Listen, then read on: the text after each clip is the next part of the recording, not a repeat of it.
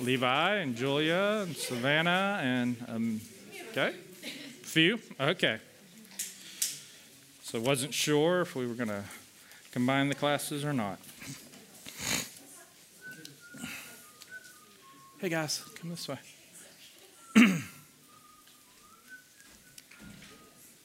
Yeah, more coming, Tina. There you go.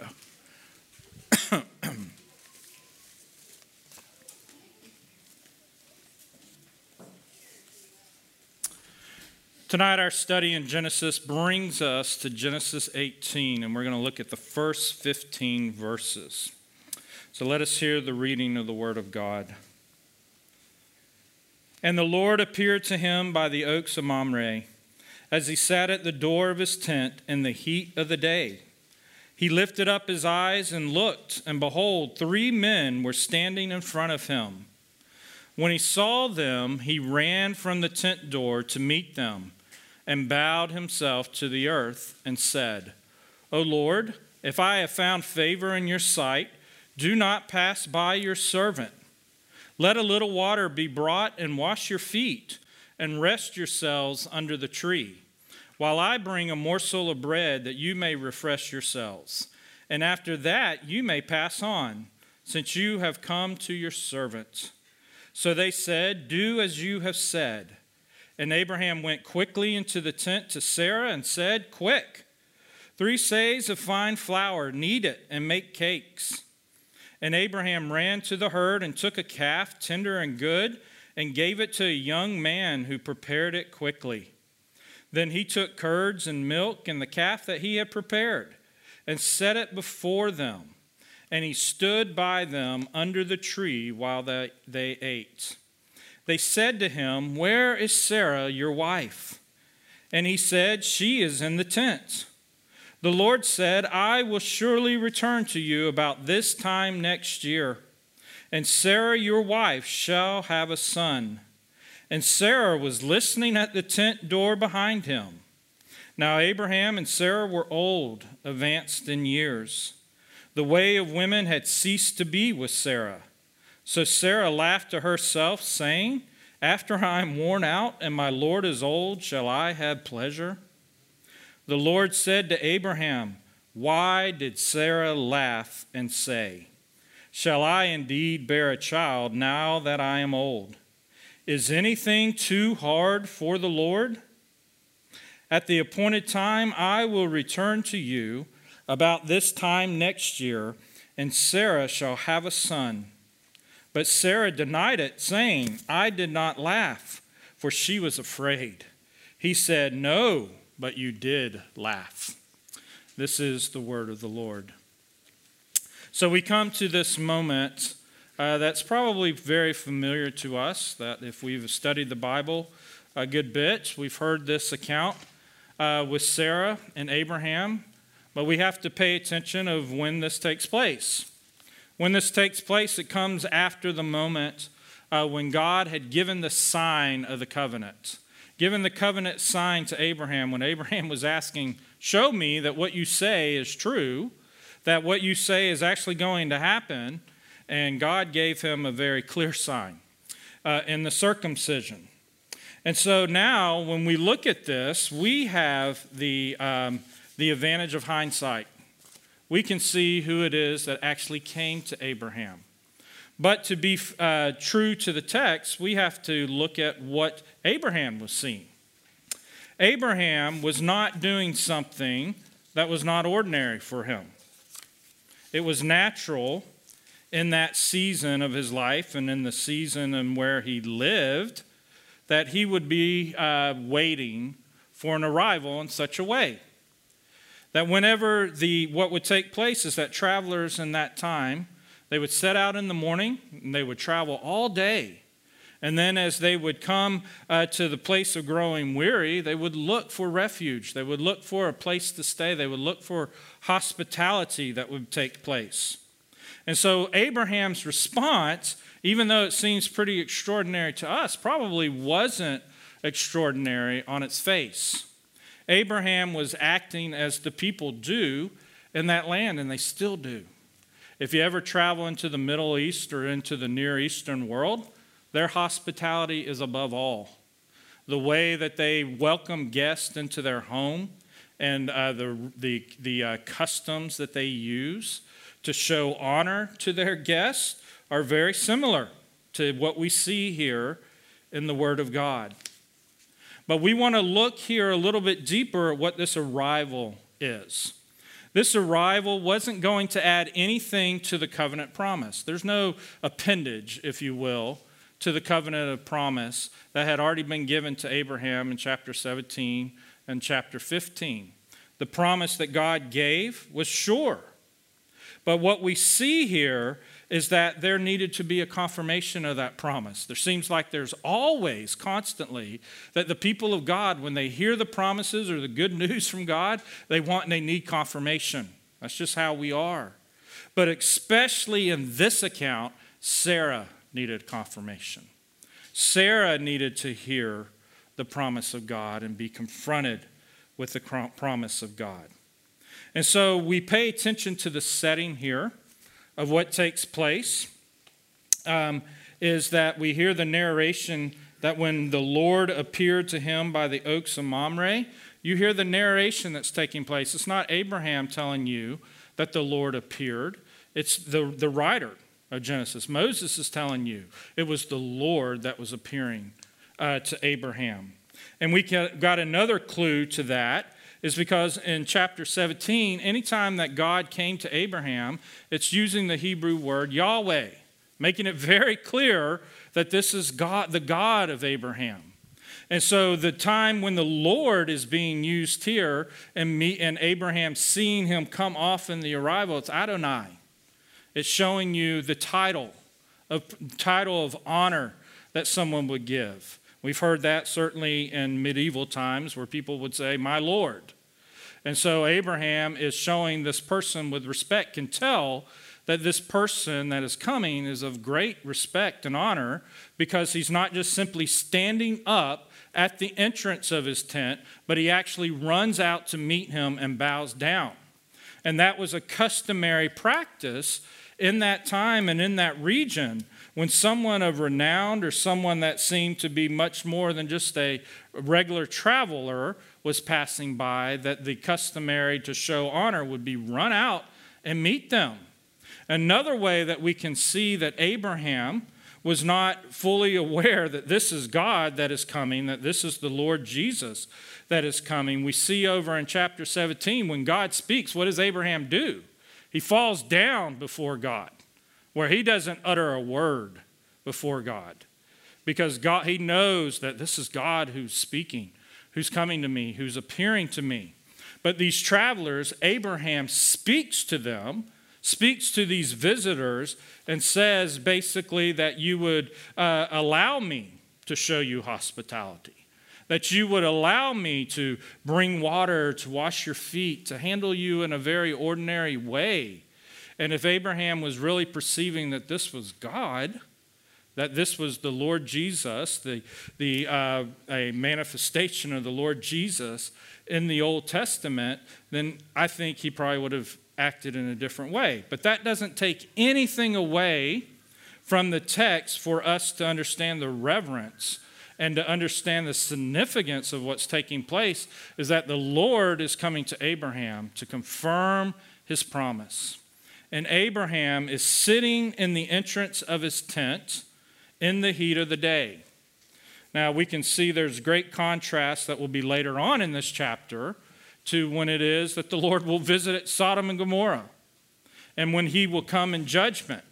But here Abraham is sitting at the tent in the heat of the day. It's very hot.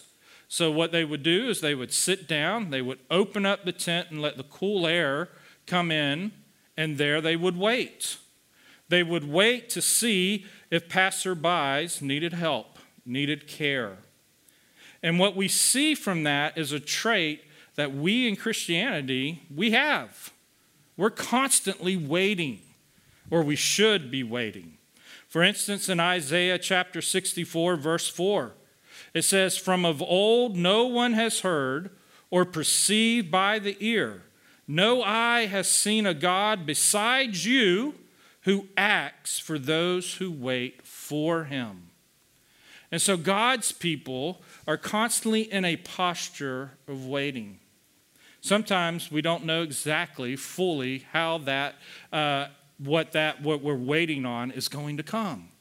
And that's what was taking place with Abraham. Abraham is waiting in a customary and an ordinary way, and that's how God's providence comes. God's providence comes in an ordinary, customary way, it seems, and it's not always supernatural or extraordinary that we would pay attention to it if we weren't looking for it, if we weren't understanding that the way that God provides for his purpose to come about, he uses the ordinary means and the ways of life usually to bring about the things that he desires to have happen in this world. And so when these strangers come and they meet Abraham, and Abraham comes out and meets them, it's obvious that there's one that's the leader and there's one that's behind them. We have the advantage of knowing that this is a manifestation of the Lord Jesus Christ and two angels that are being shown. So much that the New Testament speaks about how it is that we should entertain angels. And we'll look at that in our second point a little bit more. And so what waiting is for a Christian, and it was for Abraham, it was a posture that was natural, or it should be natural. And so for us as Christians, we should have a posture of waiting on God. We're waiting until the end day. We are waiting in a way that a Christian waits for God's providence to bring about the end of his purposes, the fulfillment of his purposes. And so it definitely behooves us for us to think about what are some of the ways that we wait on God in hope of his promise with expectation. Abraham wasn't just putting his head down. He had very much a clear expectation that there could be travelers passing by, and his tent was open, and his heart and his willingness was open to receive those that were weary by travel, to entertain them, to bring them in. So what are some of the ways that we are, as Christians, that we're called to wait on God in hope of his promise? Throw some answers out there. How we wait as Christians.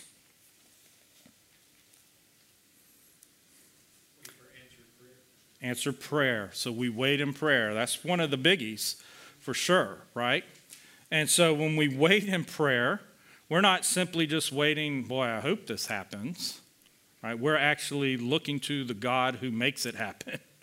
We are relying upon the God that we believe that he's like no other God because he actually acts for those who wait on him. That's just a beautiful, beautiful testimony that's given to us in Isaiah. What else do we do as we wait as Christians? How else do we wait? Is it only in prayer that a Christian is waiting for the promises of God? Other ways that we do is we wait with hope. And this hope is not one that makes us shame, okay? It's a hope that has substance behind it because it has an expectation that God is going to act. And so we have to be very careful that we're not living fatalistically, that we believe, well, it may come to pass, God may bring it to pass, but yet we have an assurance, an expectation in us that God will act. How about we wait and trust? Are we leaning upon the very promise in which God has given us? Are we leaning upon that, waiting for God to bring it about? And trusting that if God said it's true, then he is going to do what he said he was going to do. We don't have to doubt it. Now, we may have to wait a while, and we're going to see that with Sarah and Abraham. They received the promise of God, but it didn't come in their timing. It came in God's providential timing. And so trusting is not simply getting our way immediately. That means for us to depend and put our weight and lean upon God. Lean upon God's promises that they are true. Now, Abraham was not only waiting, but he was waiting while watching, right? He was in the posture at the opening of his tent, in the ordinary custom of his day, in the ordinary custom of his life. He was waiting, but he was also watching. Okay, many times Jesus said that if you're not watching, I'm going to come like a thief in the night. Right? We've seen that in Revelation. The virgins that missed the bride, the bridegroom that was coming by, and they didn't have their lamps ready because they weren't watching. And so the people of God, the Christian trait of a Christian is that we're waiting while watching. We're watching for God to act or for God's promises to come. And we don't really get the benefit always of how they're going to come, but we have to know our God. We have to have a relationship with our God while we wait. We also wait with patience. Patience is something I'm not very good at, okay? I like things that happen immediately once I have made a decision. I want them to come about, but in God's time and His providence, I have to learn to submit to His will. And the way that I learn to submit to His will is I wait with patience. You could almost kind of feel that in the setting of Abraham. That God had given Abraham the promise that I'm going to make of you a great nation. And God keeps telling Abraham that, and is even giving him the sign. But yet here's Abraham kind of wore out in the heat of the day, looking for the promise. Seeking the promise. You can almost see the picture that's being created by the narrator here. Is that the Lord is going to appear to Abraham while Abraham is in a posture and dealing with the heat, almost the torment or the hardship of the day, and he's waiting with expectation. That's how the Christian lives their life if we're truly submitting to the will of God. We are put through the fire. We're put through the furnace. We are in the heat of the day, where there are constant trials and hardships and tribulations that are constantly going forward in our life. And we're waiting for God to deliver us by His promise. We also wait with willingness. We can't but see that Abraham was ready to jump up immediately and move to the weary travelers. He was willing to get up and put himself out for others. And so there was a willingness that he would respond when God came or whenever the travelers would come. And we as Christians, we have to have that willingness. Are we ready? Are we ready when the moment of God's providential time comes where He moves and He acts and we're going to get up? We're going to get up and go out to Him. And last, we are to wait in peace. We're not to fear or be tormented or to be troubled by having to wait. That's the biggest thing. Sometimes we grow bitter. We grow angry that we're having to wait. And all of that is part of God's purpose and plan to bring us to Him, to do the very thing that the first song said, teach me thy way. Teach me thy way in failure or success. Such a fitting song that speaks about the Christian life. It says, have a holistic view. Don't just have a relationship with God when things are going good. Have a relationship with God when things are going bad. Have a relationship with God when things are pretty stagnant and things are not happening and there's not any excitement in your life. But find that you've got to have a holistic expectation and waiting in God's purpose and His promise. Now here the text, we just see in the ordinary customary way, Abraham was waiting to serve these travelers that would come by. And God in His providence uses it to bring about His purpose, to confirm their faith once again in the promises of God. And we're going to see that right at the end. Because right at the end, it's going to say that the Lord is going to speak. The Lord said to Abraham, once you see that change there, that what is being said there, Yahweh is speaking, okay? And when the angel is saying, is anything too hard for the Lord? When Jesus is speaking there again, we see Yahweh, okay? There's an interchange that's taking place in the language that we don't see in the English translation. But in the Hebrew, it's making it very clear that, now it's being made known. Later on, what takes place quickly after the few verses after verse 15 is when the Lord says, should we let Abraham know what's going to happen in Sodom and Gomorrah? And then when the two angels leave and they go down to Sodom and Gomorrah, the Lord stays behind. You can see a whole change of posture in Abraham. Abraham is submitting to this hard understanding that God is coming in judgment. And then he begins to almost barter with God. Peradventure, there's this many people there. Would you save it? He's not speaking to just a traveler passing by. He's very much aware that the Lord is speaking to him at that moment. And so, there we see the arrival of the three strangers gives us the setting that things are ordinary and customary, but God works out his providence in ordinary ways. And that's something that we need to understand, and that's something that we need to bow down to. And it causes us to wait in expectation that what God says he's going to do, that which God promises, he will bring about. The second point is we can't but see that the writer wants us to understand Abraham's hospitality. His hospitality goes beyond probably anything that we understand. Can you imagine sitting at the opening of your door, opening the door to your house, sitting outside, waiting for passersby, and then you're going to basically get the wife working to put bread together, bake these cakes together real quick, to feed them, to wash the feet, to give them water to wash their feet, and then go kill the fatted calf. Kill the fatted calf. When the fatted calf is killed and given and cooked and given to these passerbys, then you know Abraham is showing great honor to these travelers, And so we are, as Christians, we're to understand how we should receive strangers. And the Bible says that many times over. It brings out a recognition that God's people are those who have entertained strangers, when they've entertained strangers, they've entertained angels. And many would say that passage in Hebrews pointing back to this Abraham event, and I would agree with them. And so what we see in Abraham is there's a heart willingness. There's a heart willingness to meet weary travelers. And so we as Christians, we have to ask, do we really have that same heart willingness to look at other people's needs and meet them where they are?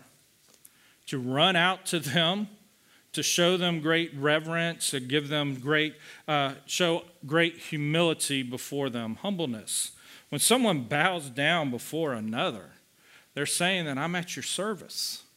I'm at your service. They're making themselves lower than the other person, raising them up in esteem and saying, I care. I care. I see your need, and I'm going to address your need. And so we see that Abraham, his hospitality, shows a posture of a heart willingness to meet the weary travelers where they are, and a gracious humbleness and showing kindness and care for others. That's what's so necessary in Christianity. Part of our message this morning was about sincerity. You can speak all day long to people about the Word of God. But if your life is not demonstrating what you're saying the Word of God teaches, then the unbeliever is going to think you're insincere. And it's your sincerity to the message of God's love that you respond to that is going to win over the unbeliever. When the unbeliever sees that you have a sincerity, you really care about someone, and you just aren't giving lip service, but that you actually go out of your way to care for them. I know many times when I've spoken to atheists in my life, and they said, there are many reasons why I haven't paid attention to those who were trying to teach me the Bible. It's because they weren't sincere about what they believed. They wanted me to believe it, but yet everything about their life didn't speak speak of what the Word of God said a Christian was, that I was being told that a Christian was. And so a Christian isn't simply to look at someone's need and turn a blind eye to it. Now, we can address that in many different ways, but in the ordinary and the customary way of Abraham's life, he didn't qualify who it was that needed his help or needed his care. He ran out to meet them in the customary way that was provided to him, or that was provided during that time and during that age.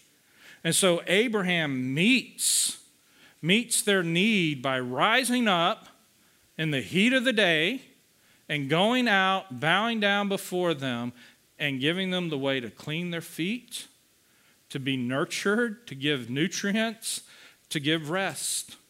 And that's what a Christian does. When they come to an unbeliever, they come to another believer, is that we want to show you the way that your feet can be clean. This walk that you've been going through in this world, and you've been walking through the filth and the dirtiness of this world, well, by believing in Jesus, by receiving Jesus, by depending upon Jesus' cleanness, your walk, your conversation can be clean. Are you hungry? Then give them food if you can. If you're truly able, then give food. But spiritually, a Christian always has to be willing to show how someone can be fed. By giving them the truth of the gospel. By giving them the truth of the grace that nurtures them in the life of Christ. There is no other bread that can be given that's going to take away the hunger than the person of the Lord Jesus Christ.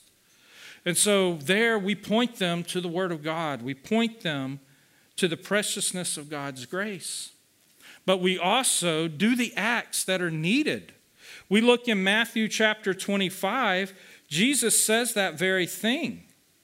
He says to his followers, "For I was hungry and you gave me food. I was thirsty and you gave me drink. I was a stranger and you welcomed me. I was naked and you clothed me. I was sick and you visited me. I was in prison and you came to me." And if we heard that, if the Lord is saying that to us, we probably have the same response here that the righteous answer. The righteous will answer him saying, "Lord, when did we see you hungry and feed you, or thirsty and give you drink? When did we see you a stranger and welcome you, or naked and clothe you? And when did we see you sick or in prison and visit you?" And the king will answer them, "Truly I say to you, as you did it to one of the least of these my brothers, you did it to me." Clearly there's a uniqueness there in the relationship of Christian brothership, of the brethren, of those that are of like faith. And we're to do good to all men, but especially to the household of faith. We're to look for the opportunity to do good. Just as Abraham was sitting at the opening the door of his tent, and he was looking for opportunity to do good. He was waiting for that opportunity. And so a Christian who is really living the life of Christianity, that truly has come to see how God addressed their need, addressed their time, their hour, when they needed rest, when they needed cleansing, when they needed food, when they needed comfort. If that truly has gone deep into our heart, then we can't but be moved when we see it in others. We see it in others. And so Hebrews 13:2 tells us the very thing about this Genesis passage, where the encouragement to the Christians are, in order to continue in charity, is to do not neglect to show hospitality to strangers, for thereby some have entertained angels unawares. And see there that the writer of Hebrews picks up of what Abraham might have understood or suspected, that there are these angels that are coming to him. And he then entertains. He's already entertaining hospitality to strangers, but in the end, what is made clear by the word there is that he entertained angels, because they're going to go down into Sodom and Gomorrah, and they're going to bring the judgment of God upon Sodom and Gomorrah. You can go there and see that the two angels will arrive in Sodom and Gomorrah. But here the encouragement is that you don't know. You must have within you a desire to address the need of strangers. And that's one thing, if you ever go to the Middle East or you go over in the Near East, they will take you who seem as a stranger and they will show you hospitality because they want to make it known that you're my friend. That you're my friend. You're not a stranger to me, you're my friend. So much that you'll even be called that. My friend Tim, come on in. And so there you can't fully just believe that their hospitality is sincere, but yet you can see the exercise. You can see the act. But here with Abraham, his hospitality was sincere. He was running out to meet these travelers and getting the food ready to take care of their need. And so we see that the sincerity of our life is to address the needs of others in order that they may know the love of God. I think it's a biblical principle. Now, this is not works righteousness, because we're doing these things. God is going to give us righteousness. It comes along with how much gratitude that we feel for what God has done to us. When we were needy, when we were naked, when we were hungry, when we were thirsty. Jesus says, when you did it to these, you did it to me. When you addressed the needs of those that are before you and you didn't turn a blind eye to them, it was as if you were doing it for me. Because the Christian, the motivation is that we do all things unto the glory of God, unto the glory of the Lord. And so when we see the needs of others, we're not to turn a blind eye and not be sympathetic to them. But we are to address them in whatever customary, ordinary way that we can do so. And our last point, that I believe what we see here, is that the arrival of these strangers first was really very essential to Sarah. When you look at that verse that we read in Hebrews, that it says, by faith, Sarah herself received power to conceive. She needed the confirmation of faith. She needed her faith to be confirmed. She was obviously looking at who she is and saying, can God do what he says that these people say he's going to do? Sarah didn't see the strangers, she heard what was said. And that's another thing, if you were over in the Middle East, we could understand that. That when you sit down at the table with the family, the woman's not outside. She's in the back. She's sitting there at the doorway waiting to provide if it needs to happen. And so what was taking place is that Sarah's behind another curtain. And she's hearing this conversation that's going on between Abraham and these strangers. And here it had to start dawning on Abraham, if it hadn't already, that here's another appearance of the Lord to confirm his promise. To not add to the promise, but to confirm the promise. Because Sarah needed faith to do what, according to Hebrews? To conceive. To bring about every time that God spoke the promise to Abraham that he would have a son and that it would be born to Abraham, it would be born of Sarah. Sarah. God wasn't going to change the way. Even Abraham and Sarah tried to change the way that God was going to bring about his promise by giving the handmaids to bring other children because they believed that God was going to do what he said he was going to do, but God just needed a little help. And they were tired of waiting. And that what didn't please God. Because the way that God was going to demonstrate his power and declare his glory is he was going to enter into the ordinary where we would question and say, it can't happen. And God will say, watch me. Watch me. because anything that I do, it's not too hard for me.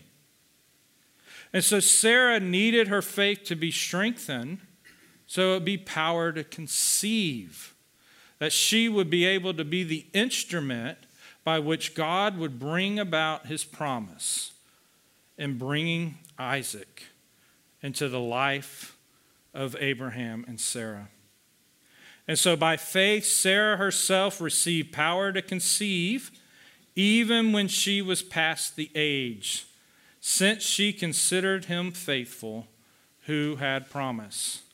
Well, right here, it doesn't seem that Sarah considered him faithful at that moment yet. But it was necessary. It was necessary that God would meet her in her hour of need. Meet her in her hour of need to confirm the promise. Some commentators have even asked, did Abraham tell Sarah about the promise that was given to God, that was given to Abraham by God? We could probably think about that, men. Sometimes we hide what we know from our wives because it hasn't yet come, just to keep the peace, right? And so maybe that was the case. I don't know. But what truly happened here, or what was happening, was Sarah's probably getting bitter. She knew about the promise, but more important, she was getting bitter because she wasn't bearing a son to Abraham. We've already saw the evidence of that throughout Genesis, that Sarah was there becoming bitter so much that Hagar would have a son and I'm not having a son. And so much she takes out her bitterness or her anger on Abraham. And so here, Sarah's faith has got to be strengthened. And so there we see that she hears this conversation, there again in God's providence.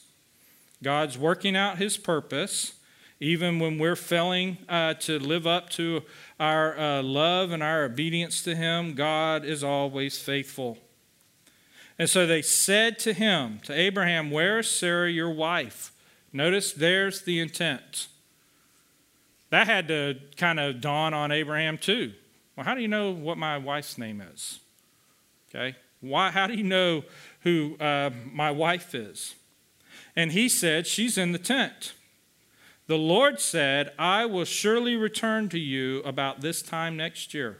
So we see once again the narration that's going on, but what Abraham heard was not, I'm the Lord speaking to you, but what he heard was, I will surely return to you about this time next year, and Sarah your wife shall have a son. And Sarah was listening at the tent door behind him. Now Abraham and Sarah were old, advanced in years. The way of women had ceased to be with Sarah. She was too old to have a baby naturally in her eyes. So Sarah laughed to herself, saying, after I am worn out and my Lord is old, shall I have pleasure? You can almost hear the answer of bitterness. Don't get my hopes up. Don't give me the hope once again that I'm truly going to give my Lord, my husband, a child. I've been down that road before. It didn't go well. And then you hear, is anything too hard for the Lord? Because Sarah laughs and says, shall I indeed bear a child now that I'm old? Is anything too hard for the Lord? At the appointed time, I will return to you about this time next year, and Sarah shall have a son. So we see the promise is nearing. An expectation of a timeline is now being given to Abraham and Sarah, that their expectation that they can see there's something that this is actually going to happen because the one is telling them, the Lord is telling them this. And so Sarah's doubt, according to Hebrews, must have been rooted in her lack of faith in the power of God. And the ways of how she doubted in God's power was because she was old. We hear that. I'm worn out. I'm ceased to be what a woman can actually do at this age. she also doubted the goodness of God. She doubted the goodness of God, saying basically, will this happen? So shall I indeed bear a child now that I'm old? When you hear those kind of questions, it's getting deep rooted into things about a person looking more at themselves than they are at looking at who God is. Underlying those questions, we could even say that she was asking, am I even worthy? Is there a worthiness in me? I know personally when a woman struggles to have a child, that thought comes into their mind. Is, Lord, have I done something to displease you? Am I not worthy to have a child? And then you have to come to the place where you submit and you bow down to God's will. Nevertheless, thy will be done. But in that first examination or that first meeting with those hard providences of God, because that's what they are, providences that come that are not comfortable to us in our life, that God brings into our life, that He provides for in our life, and those that are having a hard time conceiving, their womb has been shut. Their womb has been shut, that God must open the womb. And so those are hard providences when they're sitting around seeing ladies all around them having children, and they can't. And there's great pain and great sorrow when that takes place. And then she must have also been looking at Abraham. Is he really able to have a child? We're old. We're in our old age here. And so as we see how God strengthens Sarah's faith, the Lord comes and confronts her bitterness, confronts her doubts, confronts her mockery, if you will, of God's promise. And there simply says to her, is anything too hard for the Lord? Because at the appointed time, I will return to you about this time next year, and Sarah shall have a son. And so there the Lord's asking, why did Sarah laugh and say? When it is brought to light that we didn't respond in a way or we didn't believe someone, we're so quick to hide our shame. We're so quick to hide what we really thought and not just give over and say, yes, we thought that, but now I believe. And the Lord's not going to leave us in our denial or in our deception. Because to receive the promise of God, we have to have a clarity of the one who is giving the promise. And so Sarah denied it, saying, I did not laugh, for she was afraid. He said, no, but you did laugh. No, but you did laugh. Because that the one that was speaking knew that Sarah laughed at hearing the promise of God. That should have awakened Sarah to say, who is this person? Who is this person that's speaking to Abraham?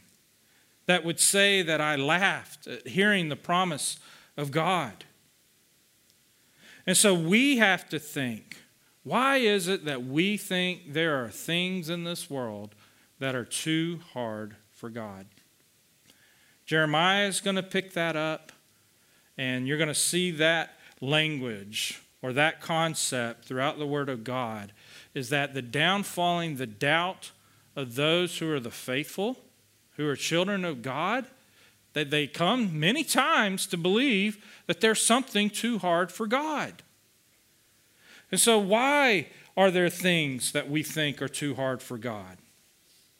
I think the first thing is we fail to see God's power. You can kind of see in Sarah's words what she was saying. Does God really have power to cause me, this old woman that's worn out, to conceive a child? To really bring about His promise? Because if we were looking at the God of promise, we'd be looking at His promise. We wouldn't be looking at our circumstance.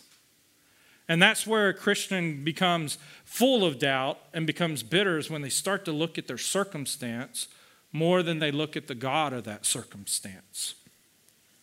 And so the first thing is we fail to see God's power. I think another way that we have to be very careful as Christians, that we don't doubt that things are too hard for God, is that we live fatalistically. We believe in God's sovereignty. We believe in God's power to do whatever he purposes, but will it really happen? If it does, it does. If it doesn't, it doesn't. But that's not the mindset or the heart of a Christian that knows God. That you hear when our Lord Jesus is in the garden, he's not fatalistically asking his Father for this cup to pass from him. He's submitting to that hard providence that the cup's not going to pass. And that's okay because your will is more perfect than mine. And if that's the case, that's how a child of God lives. That's how a child of God should live when things come in their life, or they have a hope, or they have an expectation, that you're not just living fatalistically.